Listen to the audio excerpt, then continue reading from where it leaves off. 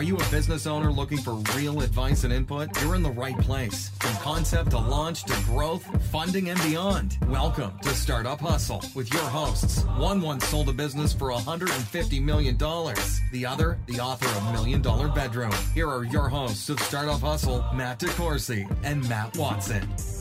And we're back. Another episode of Startup Hustle. Matt DeCoursey here with Matt Watson. Hi, Matt. What's going on? Just living the dream. Welcome back. I'm back. Yeah.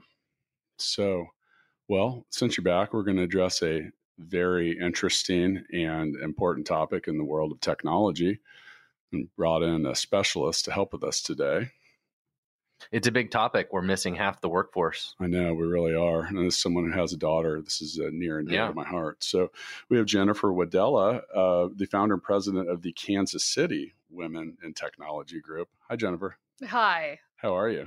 Oh, all right. Starting right into it. Gonna have to teach you guys something to take out of your vocabulary. What'd we do? Stop saying because I have a daughter. Oh. Because all of a sudden the only reason you think women are human beings is because you have a daughter and can now relate to us as a species. Like, all right, take that shit out of your vocabulary. Man. Respect us as humans and not just because you know a woman. I'm in trouble right away. I don't have a daughter, Hang so on. does that mean I'm going to get the counter out. Yeah. I don't have a That's daughter, so does that mean I'm not in trouble? As long as you don't do any boneheaded shit, you're fine.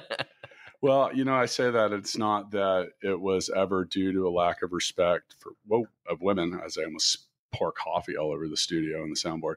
But no, I will actually say that on some levels, because I do have a daughter, it did change my worldview on a lot of things. Because you're largely unaware of the way we experience the world until then. Maybe on some levels, and maybe more so on a level of like fear. Well, I mean, in the same sense, because I have a son, there are things that are different about my view on the world because I have a son. It goes both ways. Yeah, but it was different. I mean, it was. I'll just admit it. I mean, but, I've always considered myself to be a fair and, attempt to be a well-rounded person. So here we are. So as far as the KC Women in Technology Group, like, how did that, you're clearly passionate on the subject. I don't hold punches, that's for sure. And that's fine. We welcome that here. So, I mean, what brought you into this? You are a developer, and is it Bitovi? Yep. Okay. So, I think we could probably get into some of the, the why here. Absolutely. So for those of you that are listening, you may or may not be aware, but in the world of technology, it's kind of dude centric. Dude. Yeah. And I mean, it depends on what part of the country you're in too. Or the world. In Kansas City, it's mostly every kind of white dude. Yeah. Now, if you go to like California, it's probably mostly everything but white dudes. There's a lot of international talent there. In the Midwest, it's mostly Caucasian even. Yeah. Not a lot of diversity, not a lot of women. And there's a huge part of the, potential workforce that's not in technology. Yeah. So Kansas City Women in Technology, I founded about 6.5 years ago now. And the big thing for me was I was always into computers, always into technology, but nobody ever pointed that out to me as a viable career path. So I am a self-taught engineer, I've taught myself, picked myself up from the ground up.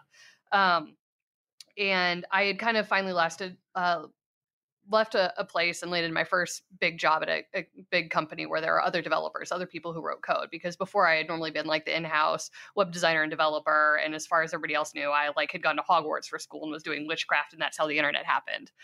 So it was really eye-opening for me to be in an environment full of other developers and really get into the Kansas City tech community, which is one of the best communities in the world, hands down. And it was just really, really inviting.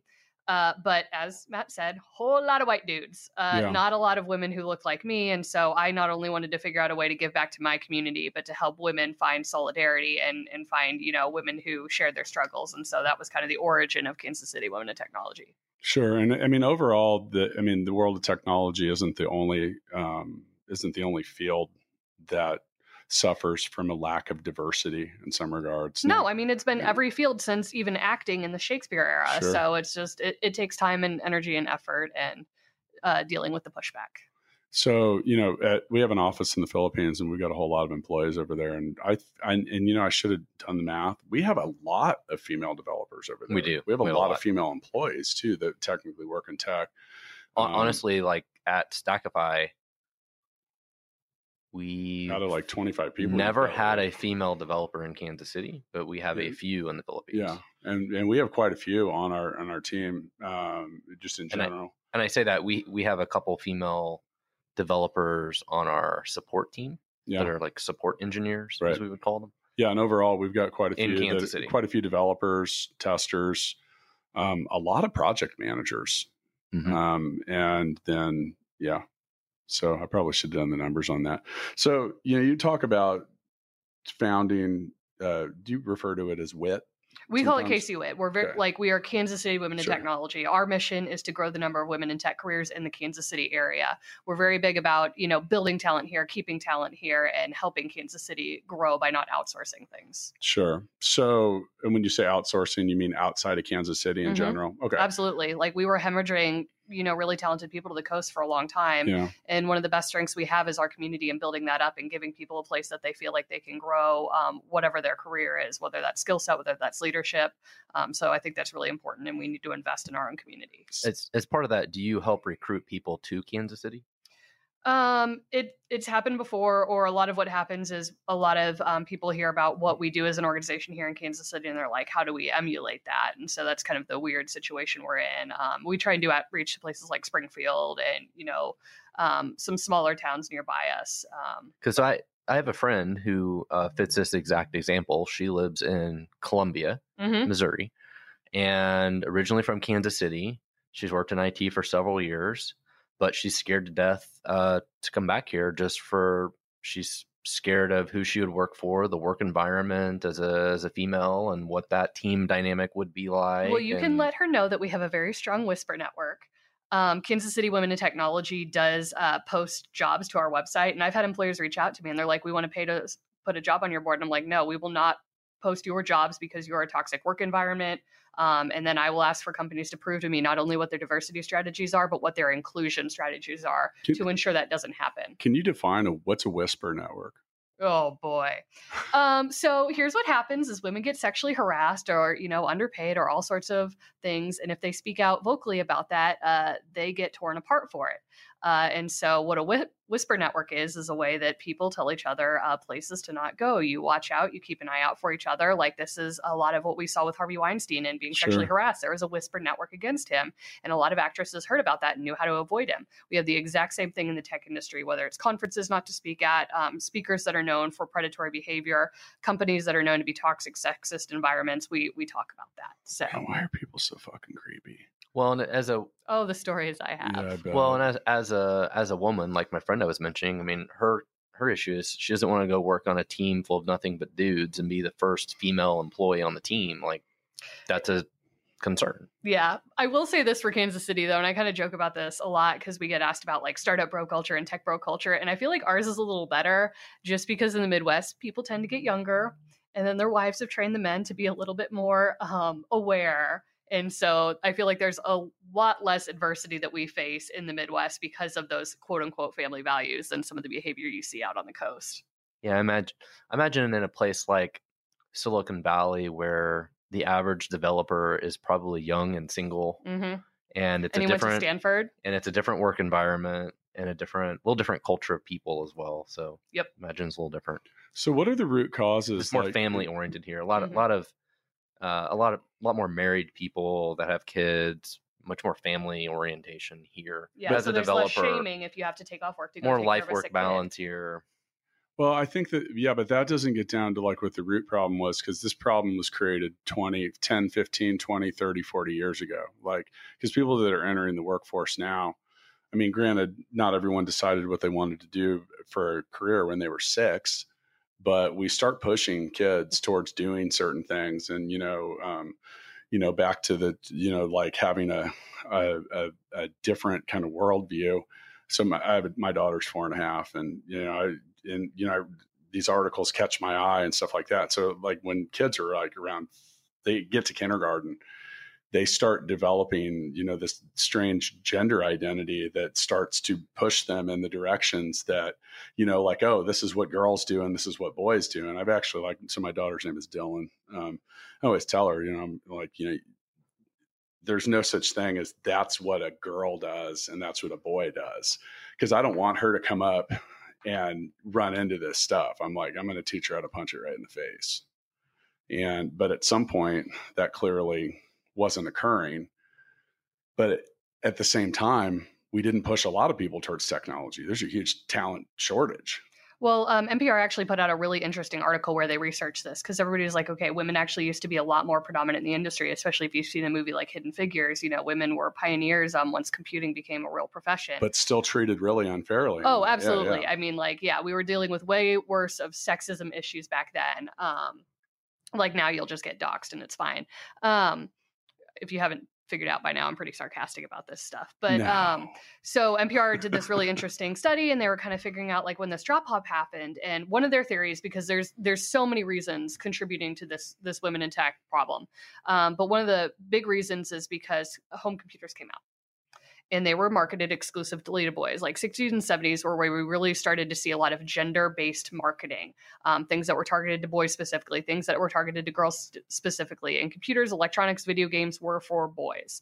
And so what happened is these households are getting these computers. The boys are growing up with the computers.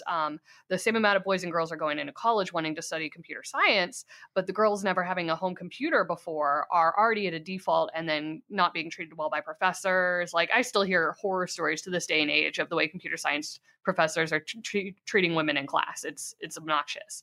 But so that kind of behavior and mentality really crept in and started causing a lot of problems. And then you talk about gender-based marketing. I know we haven't talked about any of the programs Kansas City Women in Technology runs, but one of the ones we're really famous for is our Coder Dojo program, which is teaching all kids, regardless of gender identity, K through 12, how to code.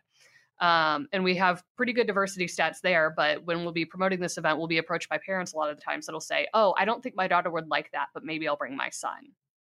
And so we have parents, these are parents in our school districts in the area that I'm hearing this from. And so of course our way to solve this was to create coding and cupcakes. It's pink, it's girly. All of a sudden the parents think it's appropriate for girls, even though I still have, 6-year-old and 7-year-old girls creating websites in GitHub and deploying it via the command line to GitHub pages. But marketing matters. I do have a pink laptop. You do. It's technically rose gold, but that's what I have. People tell me it's pink a lot. Hey, I thought I was buying something that was a little more gold, but I own it. I'm cool with it. People point it out to me regularly, but I'm going to blame it on gender-based marketing. That's valid. Yeah, I think so. Okay. So, we've broached the topic just of technology and the shortage of tech in general. And it's a known fact that any market in North America does not have the amount of technology workers that they need. Negative unemployment. That's part of why it was 200,000 people or something. 250,000. And that was an old report. It's gotten worse. So, and then some of the things too. So, these are generational problems. These are problems that we started 20 years ago and, at full scale. And I understand with Casey Witt wanting to keep things local. And then some of the stuff that we do at full scale is trying to build around the teams that people have already built because they just can't find anybody. Yep.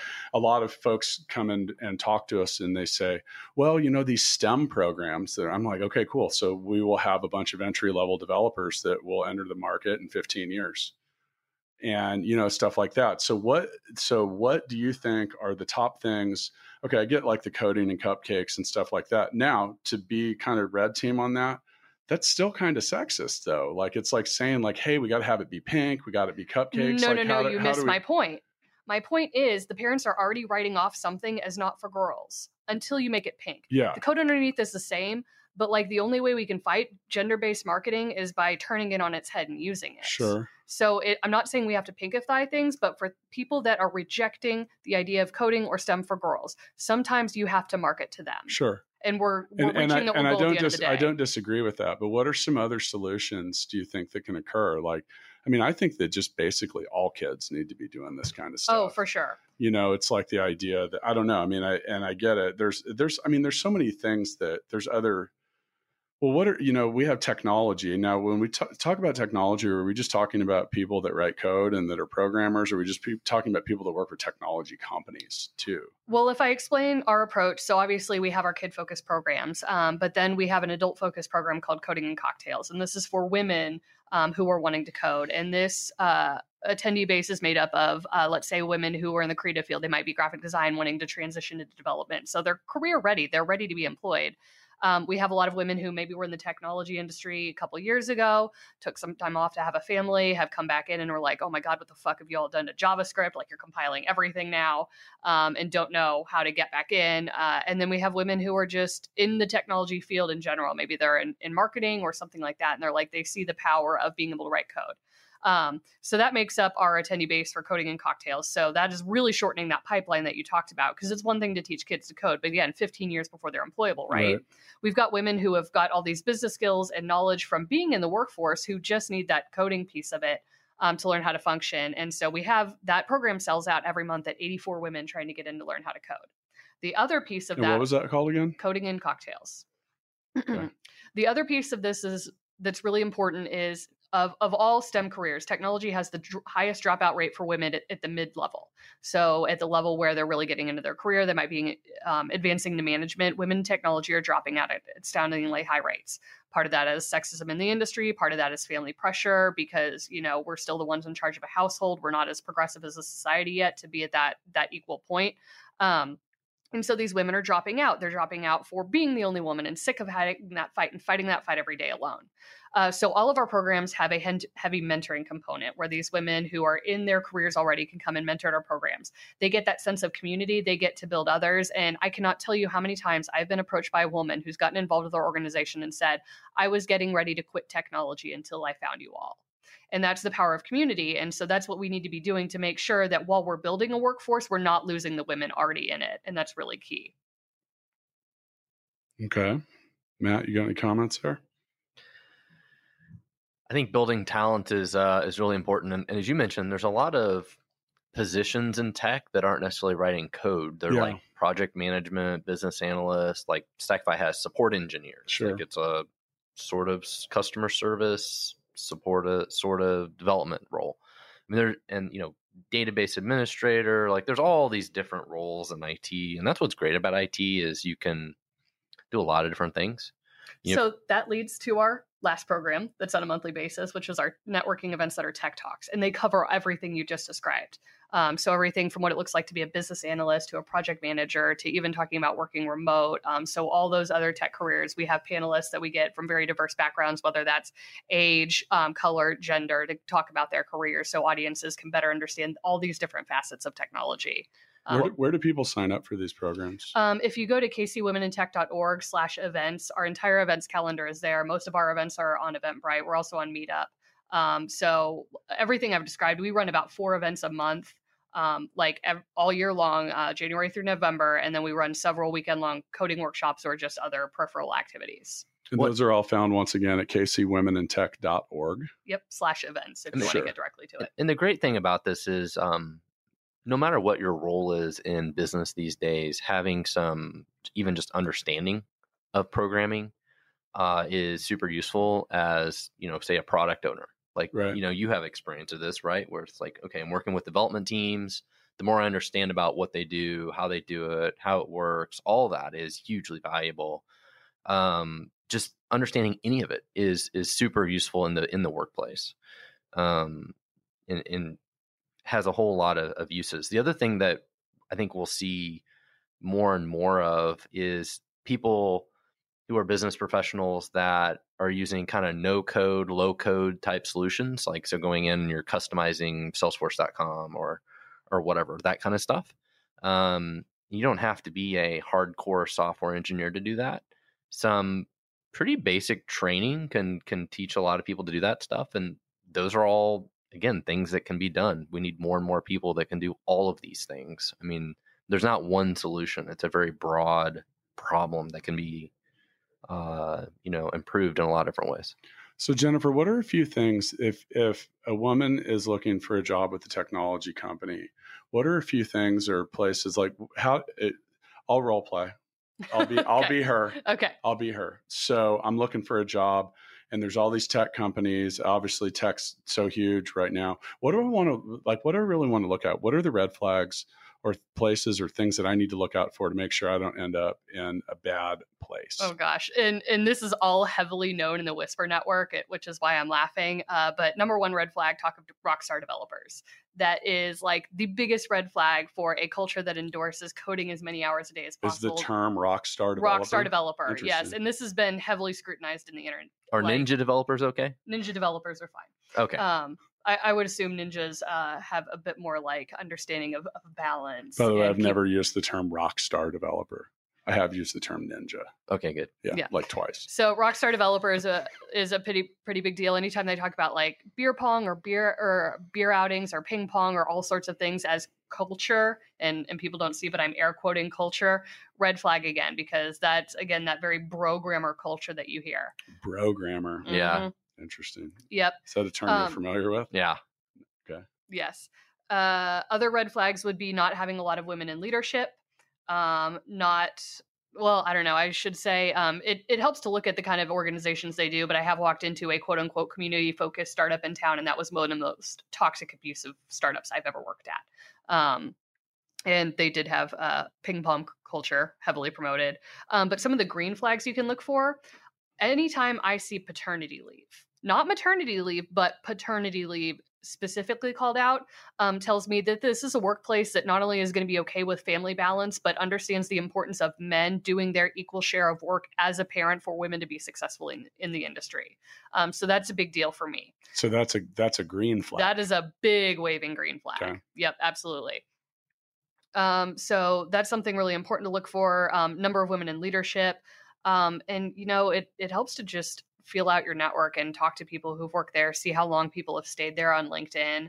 If it's bad if like people are leaving within 6 months, like that's another really big issue. Do you think that sites like Glassdoor and stuff like that do a good job of detailing what things were like? I think they do and they don't. And that's tough sometimes, because sometimes smaller companies they don't have any reviews. Yeah.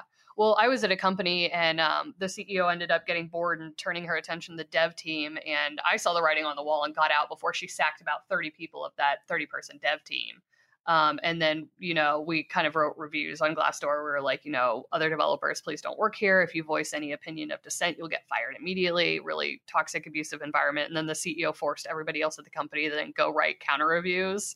So there's all sorts of just behavior like that you have to be good at sifting through and figuring out what's people being pissed off or what's malicious to find the truth underneath. Well, what you just described was just a shitty work culture. It wasn't necessarily sexist. It just was. No. It was just like right, lamest, whatever you want to call it. Like those are just not bad places. Those are bad places to work. Yes, but at the same time, like as a woman, you'll often face struggles or you'll face like underlying harassment, and like harassers are really good at doing it and not getting caught, right?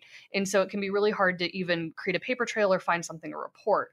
And so even if you're looking at a shitty company that doesn't mention sexism, you have to understand if something does happen, is the leadership going to be A, supportive, or B, even open to hearing your complaint in that environment? So that's something you have to think about. And how would you figure that out though? I mean, that's tough to tell. I mean, it's tough to figure out. Yeah. And you just have to be really good at asking questions and seeing how people respond to it.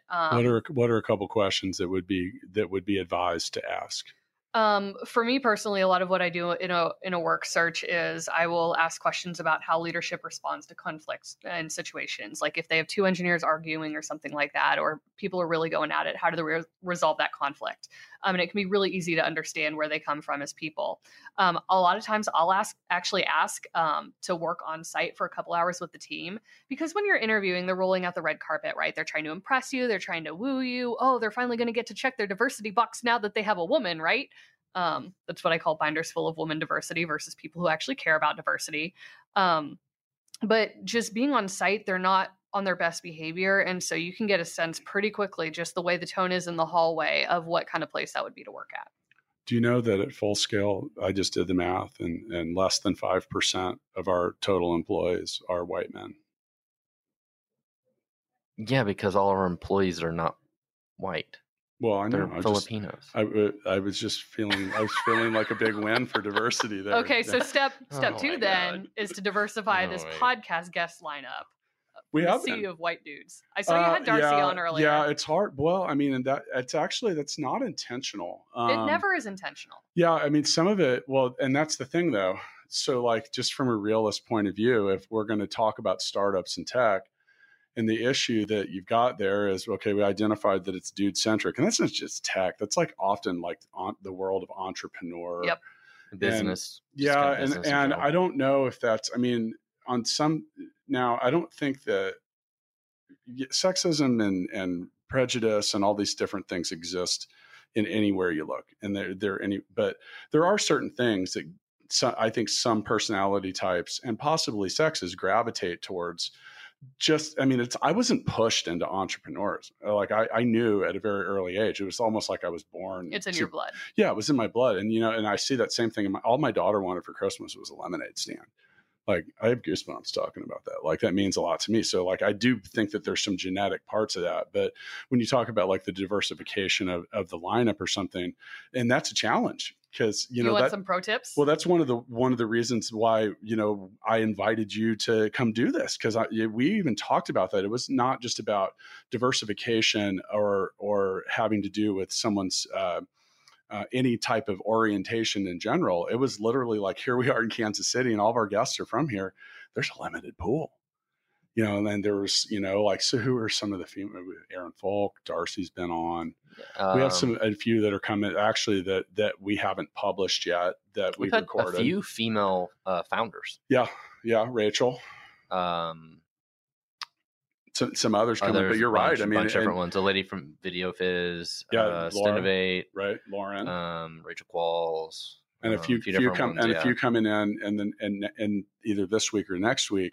And that was actually part of like looking at the own list. And we were saying, well, it wasn't about just trying to find male or female. It's also about trying to diversify our subject matter. Diversity means more than just white women. But I meant just like as a startup hustle, like we didn't want this to just be a podcast about software or technology. Like a band is a startup, a company that does all different kinds of things. Like recently we've had like the KC Soda company was here. We had a hemp company, a beef company. Like, I mean, that's out there. That's a lot different, but yeah. So, and yes, we would love the pro tips. Okay.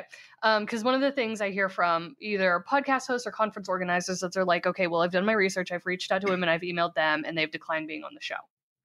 And so you have to understand, I'm not sure how familiar you are with just some of the basics of understanding diversity in women, but men will apply for a job if they feel like they have 60% of the requirements for that job.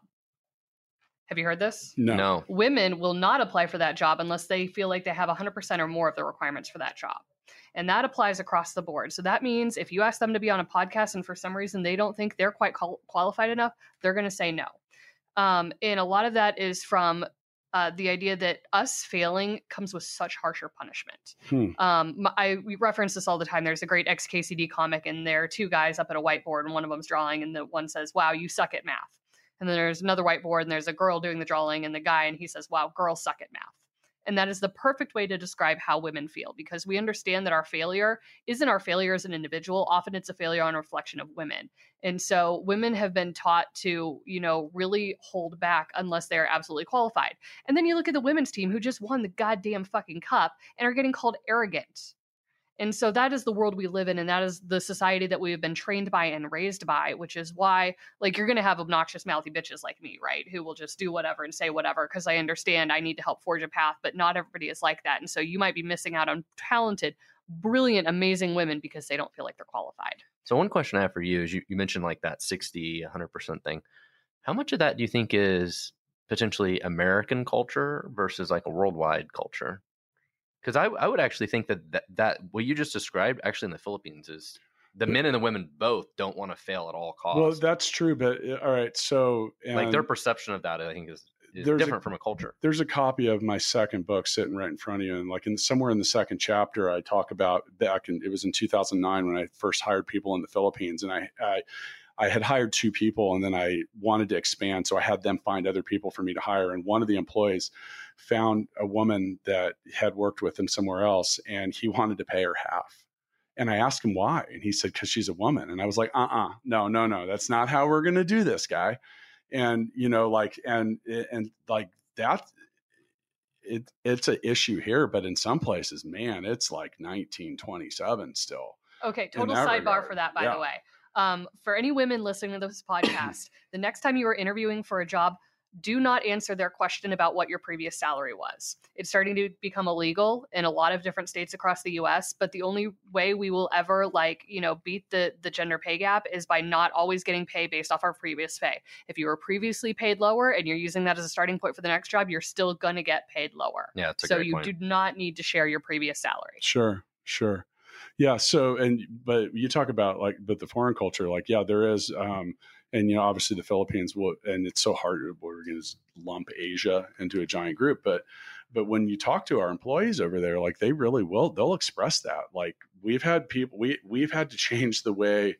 So, part of the way our business works is we're set up to help businesses scale up and scale down. And we structured so much around the way we built Full Scale to not be a quote project organization, because when projects end, there was it created fear that they were going to get laid off, and then B, it was in some ways almost seen as failure. So as when we offboard people from teams, and there's so many reasons that could occur, the project, the sprint's done, it's a budget thing or just something. Maybe they just they don't need 8 people anymore. But they take the failure big time. Well, they do. Okay, and we had a couple people at first when we moved them from one team to another, they quit. Because they, so we had to kind of change the way we approached that, and that wasn't necessarily, they were all guys, but. Well, I think part of my point here was just, culturally between Americans and outside Americans, how do you think some of these issues may be different? I mean, you do some international speaking and stuff, right? Yes. I mean, you've been around the world a little bit and been some different places. Yeah, is it better other places than here? Where are we? Are we in the middle of the road? Are we good? Are we bad? Are we ugly? It so depends. And some areas are so different because, you've got countries like Sweden that are really doing things right. But where was I? I think I was in Hungary giving a talk, and I had, politely but firmly called out somebody on some sexism that occurred in their talk. And this woman was standing nearby, and she came up to me and she's like, "Oh my God, I can't believe you said that. No woman here would ever say that to a man. Oh my gosh, thank you. So it's so different country to country. Where was that? I think this was in Budapest in Hungary. Okay. That conference was at. So it really changes. But when you talk about, some Asian cultures and some Indian cultures, they are cultures that have heavily family influence, and they are, only STEM careers are really seen as quote unquote success. And so I think a lot of that is within their culture and within their family values, and it affects the men and the women the same. And I think Americans have just moved to the point that we're on a country that's built on rebellion, essentially. And so we're way more enabled here to be autonomous as our own humans. And I think that's why you see more of the disparity, because the men can take that to their full advantage, versus when a woman tries to do that in America, she's obnoxious, she's bragging, she's arrogant. So I think some of that, I think the recent, the Me Too stuff is helpful. Dude, if you're going to be creepy, these guys, call them out, man, do it. But I mean, then you're a bitch for doing that. How dare you ruin his life? No, fuck that. Ruin his life. These guys are creepy, man. I don't get, I don't pride myself on not being a creep in that regard, or any regard. This is at such a huge level, though. The outburst that happened when Kavanaugh got his seat, just the other week, we had a judge ruling in favor of a young man who raped a woman because he didn't want to ruin that boy's potential. That is the society we live in. This is 2019, and this shit is still happening all the time. Women are being told our bodies are not valued, and that's our normal. And I think you don't realize that unless you're in the thick of it every day, but we've got a lot of work to do. So we never really mentioned any statistics or anything, and I feel like you might have some. Do we know what percentage of tech jobs are women compared to men, or have a ballpark? And and I would say lump that whole maybe tech companies. Yeah. Are there stats on that? There have to be. Oh, I know there are. I haven't seen anything recently. And then every year, a company called Smart Asset does a survey. And for the past 3 or 4 years, Kansas City is ranked number 2 for cities of women in technology. Oh, good. But I was like, and I get phone calls to do interviews about this article every year. And so I finally called the company. I'm like, how are you gauging these metrics? And they were looking at how women got paid. Kansas City was super awesome for that. We were right on par with the men. I was a proud mama. But some of the other things they look at are like job mobility, meaning how many companies can you move to within the city to grow your career, that kind of thing.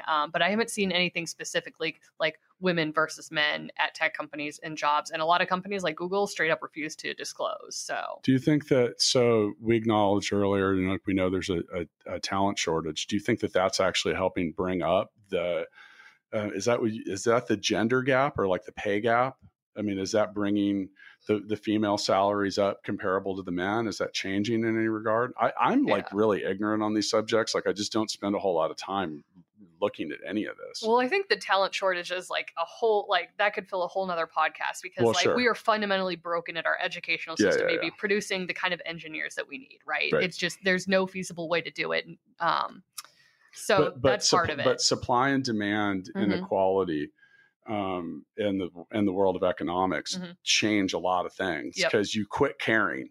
Like when something's plentiful and it's everywhere, you feel like you can be a lot more specific and you can, but when it's not, and you're like, hey, this seat's been open and I need this.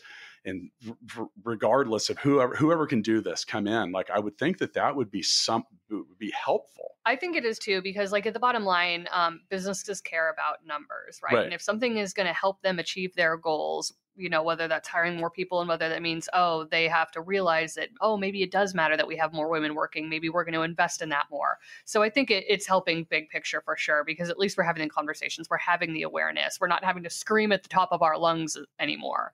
And people are just open to conversations and seeing what they can do to support and help and make an effort. I feel like we need to have some follow-up statistics because I find this to be pretty interesting. You know, like, I mean, really with the talent shortage. So like what Matt had mentioned earlier is, I had seen an article that came out in 2017. There's 250,000 empty tech jobs. These are unfillable. Like there aren't people to do them.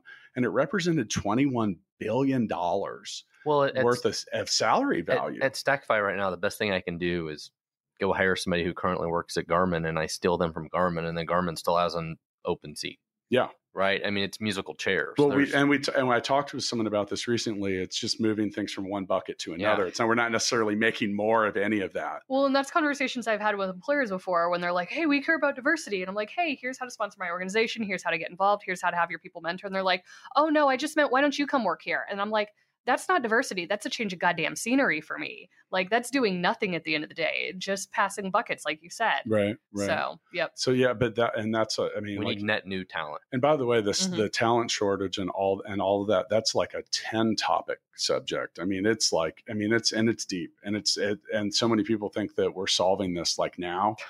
We're not even close. And, you know, that we've talked to people about that with Full Scale because, you know, that's in some of the perception things. So you mentioned earlier, you're talking about jobs leaving the Midwest and going to the coast. Well, actually, Ryan Weber was in here from the Tech Council and had stats that and he was presenting them at the CEO retreat saying that, well, Kansas City at least is trending upward. Like we have more tech jobs. Now, I don't know what's driving that, but that he had mentioned something like 13,000, like the jobs had grown. I'm not sure. I know he doesn't include any of our statistics that we provide him in his report, so I can't speak to that. Oh, wow. I didn't know. But yeah, and I don't know where that, I mean, I don't know where that comes from, but, and you know, that's another thing too, is like, and statistics is such a weird and interesting thing. Like, I mean, you had these people that like used to sell cigarettes and tobacco and, you know, they're putting out these studies. Like they're clearly jaded. And Sociology 101, like the first thing they tell you is you have to always look at what the source of the information is and where that's coming from. So you actually disagree with the number that the tech jobs have gone up locally. You do still think that they're migrating to the coasts, or? I don't think it's bad as it was a couple of years ago. I think we've gotten a lot better as a community. Okay. Mm-hmm. So one question I have for you is, do you think anybody can learn to be a software engineer at a high level? Or do you think it takes a very special personality skill set? People will argue with me, but I think anybody can learn. And one of the things that I tell women in particular who are trying to learn how to code, like this is no different from learning to dance ballet. This is something new. It's something foreign. You have to train your brain to think in a different way to make this happen. Some people, they're going to catch on really quickly. Some people aren't going to catch on as quickly. But all that matters is that effort and that perseverance, right? Like, this isn't something that you can just learn in a book all the time and expect things to be static. Like, the more open you are to change and continuous learning, the more successful you're going to be as an engineer. And I don't see why anybody can't do that. I'm open to all the change, the learning and all that, but I think I'd be a terrible web developer. I don't write code. And that's just that's my personality type. Well, and that plays into it doesn't really agree with me. Like, I get. Yeah, I feel like it's a software development, and it could be all forms of engineering, but at least software developers are usually a different breed and personality. Well, you say that now, but that is based on what has been a largely homogenous culture. And you're starting to see people who can get up, they can present, they can talk, they can engage with people, they're charismatic. And so part of that is just bringing more diverse talent into that and getting a wider pool and variety of people. That being said, like my speaker friends and I definitely call the other people the normies, because we love writing code and we love being fucking nerds or whatever. But I still think it's open and accessible to anybody if they're willing to invest. Well, and I think software development has also gotten a lot easier as well. It's gotten a lot easier, and that makes it even easier. I would disagree with that. Parts of it have. I mean, because you've talked about this before, a large portion of it is kind of turning into software assembly. Mm-hmm. And then, but you still have these like really remarkably complex problems that senior talent is always usually going to have a better chance of solving than someone that's got no experience. And a good example of this, there's a massive difference between being a good C++ developer and knowing how to write JavaScript. There are orders of magnitude of difference there. And that's what I'm talking about. But why? We could spend all day talking about. Well, so, okay, if you look at me, like as a kid, bored in high school, deploying a website, what did I do? I wrote some HTML, I threw some CSS in there, and then I dumped all those files via FileZilla to like GeoCities or whatever. Mm-hmm.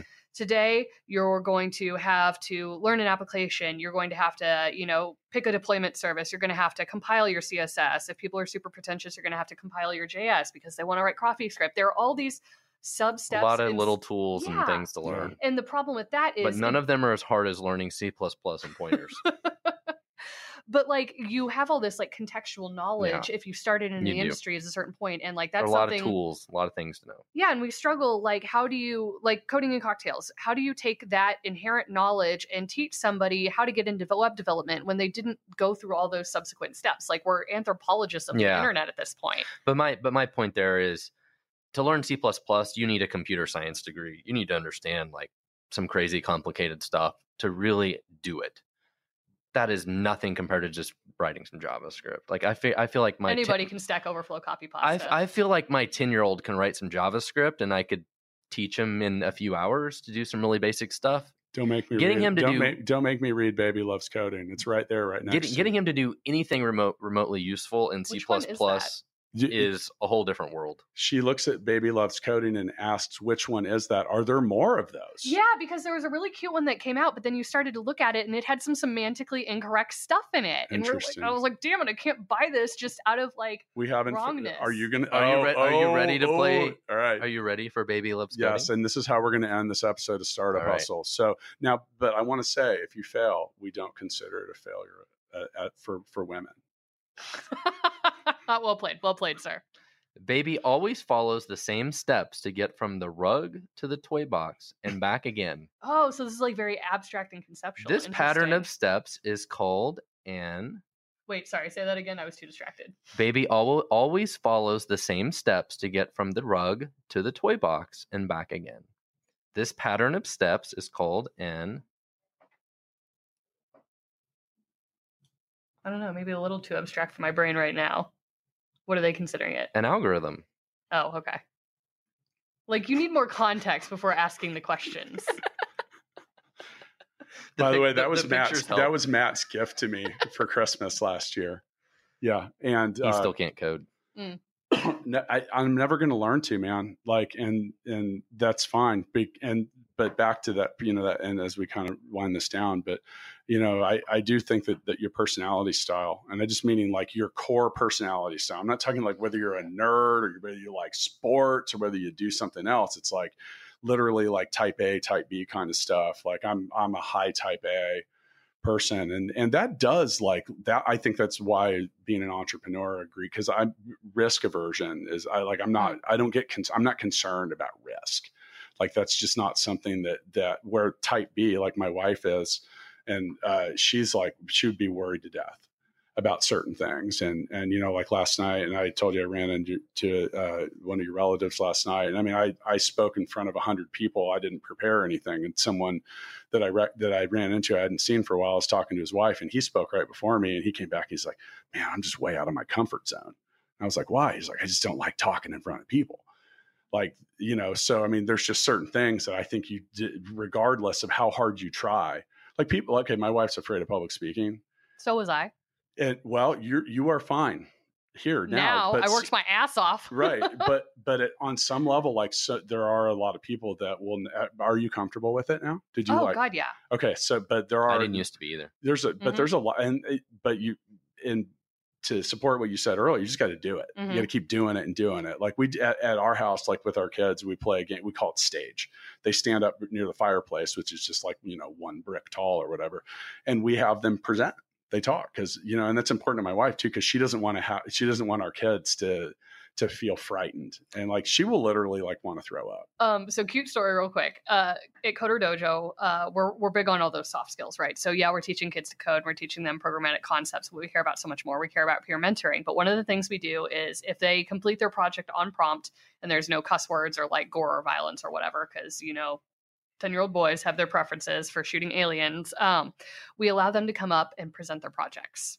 And so they get up on stage, they say their name, they say how old they are. And the question we ask them to answer is, what is the hardest problem you had to solve? Because we want them thinking about the challenges they faced and how they overcame them. And instead of quote unquote bragging to the audience, sharing their struggles so other kids feel empowered. And I swear, like normally we call for presentations at 11:15 a.m. And if it is 11:16 a.m. and we have not called for presentations yet, we have a line of kids being like, well, you haven't called for presentations. I need to get my project checked in so I can present. And it's the coolest thing to see. That's great. Yep. Okay. So if you get a chance, go to kcwomenintech.org. Jennifer, are there some places where we can find you and your organization on online? On the social medias, you can find me on Twitter at LikeOMGITSFEDAY. Long story. You can follow Casey Witt at Casey Women in Tech. We're on Twitter, we're on Facebook, we're on Instagram. I think my team is on Snapchat. Like that's my old person lion drawing thing. Like I refuse to get on Snapchat, but I think we post our events on there. And meetup.com. Okay. So earlier I said that I was going to assume the role of a woman looking in technology. Can I ease back out of that role as we end this, or should I just keep moving forward with it? I'm willing to give it a shot. Do it. Yeah. Thank you. I feel much better about that. Anyway, if you get a chance, check us out on Instagram. That's at Startup Hustle Podcast. Look, don't let anybody tell you can do something or you can't do something. Just get out there and fucking do it, people. Word. See you next time. Thanks so much for listening to this episode of Startup Hustle with Matt DeCoursey and Matt Watson. For more great content and to stay up to date, visit startuphustle.xyz. And if you enjoyed today's episode, please rate and subscribe, and we'll catch you next time on Startup Hustle.